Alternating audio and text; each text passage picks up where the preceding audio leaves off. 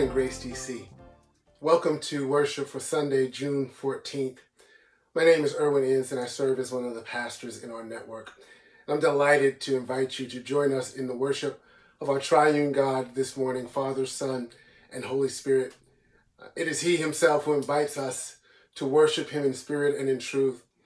And so we have a call to worship this morning that's taken from some selected passages in the book of Revelation. I invite you to read this call responsively, and then I will pray at the end. Holy, holy, holy is the Lord God Almighty, who was and is to come. Worthy are you, our Lord and God, to receive glory and honor and power, for you created all things, and by your will they existed and were created. The kingdom of the world has become the kingdom of our Lord and of his Christ, and he shall reign forever and ever. We give thanks to you, Lord God Almighty, who is and who was, for you have taken your great power and begun to reign. Amen. Our Lord and our God, we do give you praise this morning because it is true. You are the one who was and is to come, and you have taken your great power and begun to reign. And we pray that as we enter into worship this morning, that we would experience this truth bright before our eyes as we sing together, as we pray together, as we hear your word preached to us into our hearing. We pray that it would have the effect of shaping and molding us as kingdom people for the glory of Jesus Christ and for the good of our neighbors. And we ask it in his name. Amen. Lord, you are good and your mercy endureth forever. Lord, you are good and your mercy endureth forever. People from every nation and tongue, from generation to generation, we worship you. Hallelujah, hallelujah, we worship you.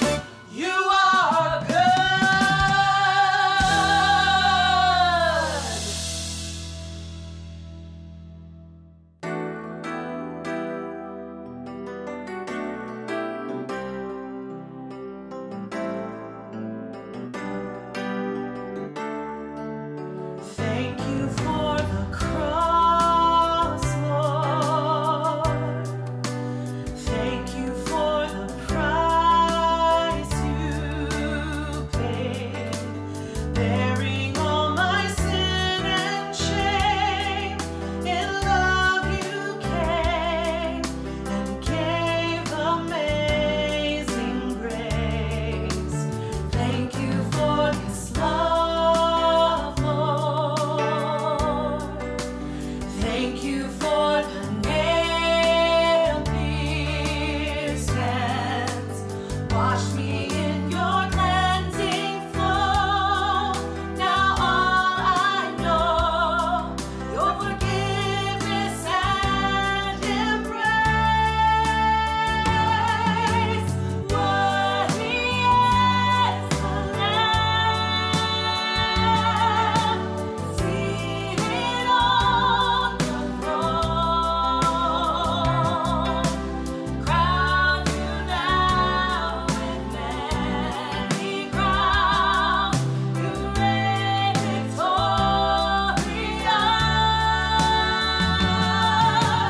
High and lifted up, Jesus, Son of God, the darling of heaven, crucified.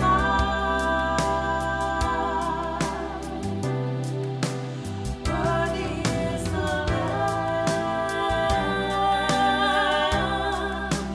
Worthy is the Lamb. Thank you for the cross, Lord. Thank you for the price you paid, bearing all my sin and shame.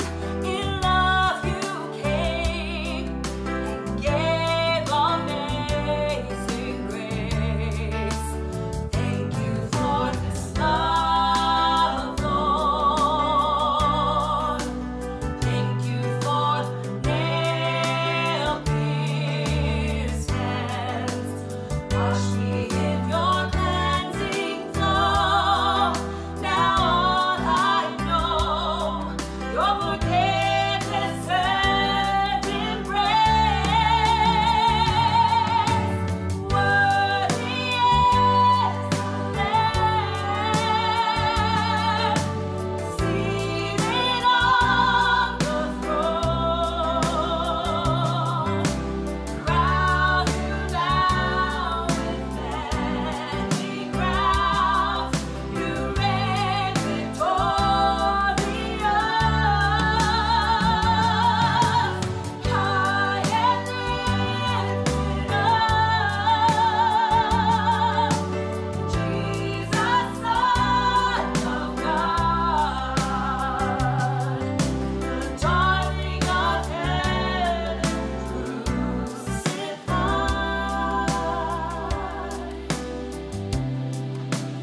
Worthy is the Lamb. Worthy is the Lamb. Worthy is the Lamb. Worthy is the Lamb.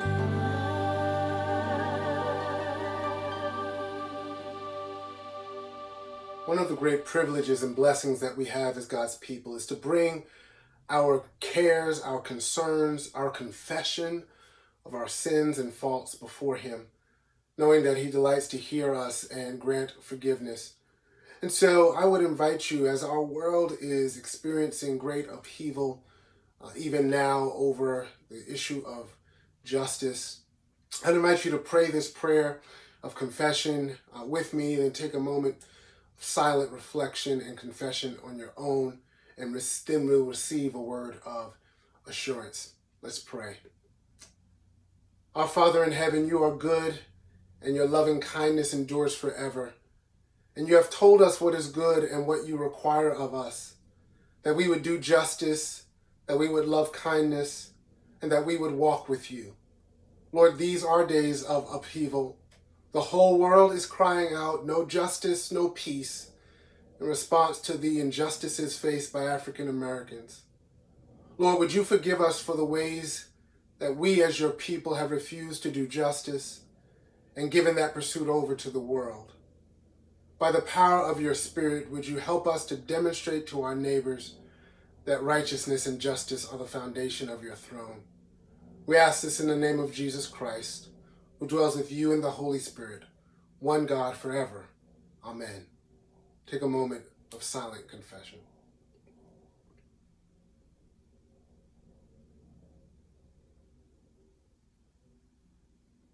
Receive now these words of assurance and encouragement from the letter to Titus chapter 2, verses 11 through 14. For the grace of God has appeared, bringing salvation for all people, training us to renounce ungodliness and worldly passions, and to live self-controlled, upright, and godly lives in the present age, waiting for our blessed hope, the appearing of the glory of our great God and Savior Jesus Christ, who gave himself for us to redeem us from all lawlessness and to purify for himself a people for his own possession who are zealous for good works. Today's scripture reading is Ephesians 3:20-21. Now to him who is able to do far more abundantly than all that we ask or think, according to the power at work within us, to him be glory in the church and in Christ Jesus throughout all generations, forever and ever. Amen. This is the word of the Lord. Thanks be to God. A few weeks ago, my kids and I had a chance to rewatch the animation classic, The Incredibles.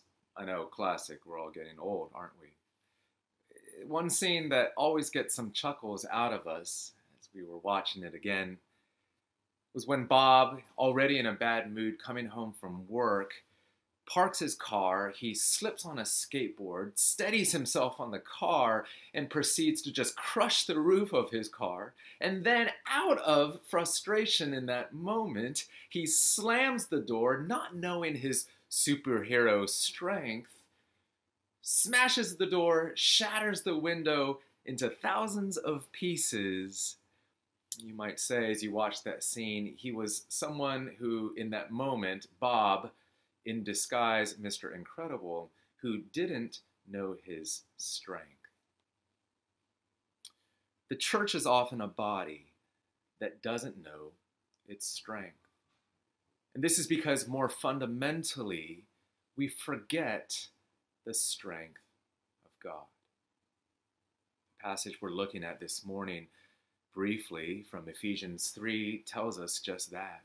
It's a word of doxology, a word of praise for the immeasurable, incalculable power of God that is at work in the church. Not just a power in the world at large, but one that he has invested in his saving love into the life of the church. As the apostle talks about this power that God has given to us, he elaborates on this theme with different words that he uses. He doesn't simply praise God in these verses as a God who is able to do what we ask. Now, that proposition would have been praiseworthy and true. God answers our prayers. Amen. But Paul takes it further, way, way further. He adds a word that means exceedingly, abundantly, beyond measure, extraordinarily. God is able to do exceedingly or abundantly more than what we ask. And then he takes that word and then he sticks another word at the beginning of it, a preposition, and that word is one that means over or beyond. So now God is able to do beyond abundantly more than what we ask of him. And then Paul then doubles down on that word and he writes it one more time. God is able to do beyond abundantly more than what we ask. And then he keeps going. He uses a Greek word that is translated in our reading as all. And do you know what that word means in the ancient Greek? It means all. Okay, so no mystery there, but check out what it yields as Paul inserts it into his sentence here. God is able to do beyond abundantly more than all we ask or think. More than every prayer that we pray, more than every longing with which we cry out to God, more than every desire that we carry in our hearts and lift up to God in prayer, God does laps around our requests, surpassing every single one of them. And so the apostle then has stacked up all of these words in this short sentence, almost to the point of redundancy, almost to the point of ridiculousness, simply to declare that God has the power to do beyond abundantly, beyond exceedingly more than all that we ask God to do. And so, what are we asking God to do? As we gather today for our annual Grace DC Network meeting, reflecting on the past year, reviewing budgets and looking forward to the new year, there's just one point of application that I want to raise for us in this short time. How are we praying as a church? Do our prayers reflect an expectant, joyful, powerful belief in the power of God to be able to do exceedingly, beyond abundantly more than all we ask or think? Recently, I read a statement that I felt resonated so truly, so convictingly, that was spoken by a pastor up in Astoria in New York City, Pastor Hernandez. And he said this: if we're praying prayers as a church that a big checkbook could answer, we're not praying big enough. And I wonder if we could expand on that and say, if we're praying prayers that our human talents or ingenuity, our abilities, our human resources, our wise planning could solve, then perhaps we're not praying big enough. What would it be like to pray prayers that are so big, so immense, that it would be impossible? It would be impossible for those things to materialize, to come true, unless Jesus truly were risen from the dead. What if we were to pray prayers in the coming year that are marked not by a spirit of scarcity, though we are indeed in a season of scarcity in the midst of global pandemic and civil unrest and all the rest? What if we were to pray prayers not with a spirit of scarcity, looking just for our mere survival, but rather if we were to pray prayers that are marked by a spirit of divine abundance, believing in God's superlative power? What if we prayed not just for personal survival in this pandemic? What if we prayed that we emerge from this hardship personally transformed? What if we prayed not just for the reopening of our physical in-person Sunday services? What if we prayed for the revitalization of our neighborhood witness as we reopen? Such that in the coming year, that even despite the odds, that God would actually increase our contact with our local neighbors. That somehow more people than ever would come to know Jesus for the first time in our midst, even with our masks on. Because God is able to do far more abundantly than all we ask or think. What if we prayed not just for the stability of our church's finances in this season of economic uncertainty? What if we prayed not just for financial survivability? What if we prayed for financial flourishing that resulted in missional generosity? Because God is able to do far more abundantly than all we ask or think. What if we prayed not just for the restoration of our city's economy, and that just for our own sake, but rather for our neighbor's sake? And not just a return to the economy as it was. What if we prayed for a renewal of our economy? That it would be more just, more of a blessing to more of our neighbors, including especially our neighbors who struggle in poverty, who struggle with a variety of needs. What if we prayed not just for the safety of our city as it continues to be embroiled in conflict and protest? What if we prayed not just for the absence of tension, but rather for the presence of justice? What if we prayed that the District of Columbia might become a radiant and righteous example for all to behold of what community-based racial equity, justice, and shalom could actually be like? And especially for our black neighbors. What if we prayed that Christians and churches would be at the center of that work in our city, but doing so in a way that deflected credit and refused to draw attention to ourselves? What if we prayed like that? Because God is able to do far more abundantly than all we ask or think. And what if we prayed not just for specific needs, but rather for the glory of God in the church? What if our primary prayer and our overarching prayer became, God, show us your glory, as Paul himself invites us to pray for the glory of God in the church? And what if we prayed that the glory of God would be seen and known not only here and now, but as Paul says in verse 21, throughout all generations, such that even our children would say, and that they would say and testify to their children even, let me tell you what God did in 2020 and 2021. Let me tell you what God did, how his glory showed up, because I was there. Because we're praying to a God who's able to do far more abundantly than all we ask or think. What if we prayed like this because we believe that when Paul says in verse 20 that God acts in our midst according to the power at work within us, that what he's reminding us is that what we have is nothing less than the Holy Spirit himself.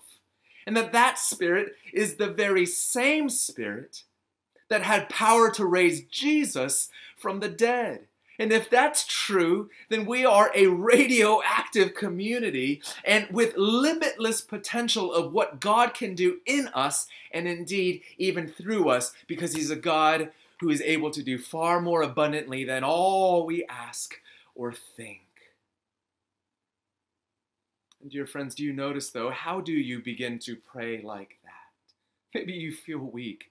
Maybe you're having a hard time, as I often do, lifting your eyes off of your immediate circumstances and even the church's circumstances, a hard time lifting your eyes up to be able to pray like that. How do we begin to pray like that? You know what? Not by praying like that, not first, but rather by praising like that. By lifting our eyes to see a God who is able like that. By singing doxology together with the saints, saying, hallelujah, you are worthy. Hallelujah, you get the highest praise. Hallelujah, you are holy. Lord, we exalt your name, for you have done great things, and you will do great things. We believe. Help us in our unbelief. Indeed, you are able to do far more abundantly than all we ask or think. We believe. We see. Amen and amen. Hallelujah, you are worthy. Hallelujah, you get the highest praise. Hallelujah, you are holy.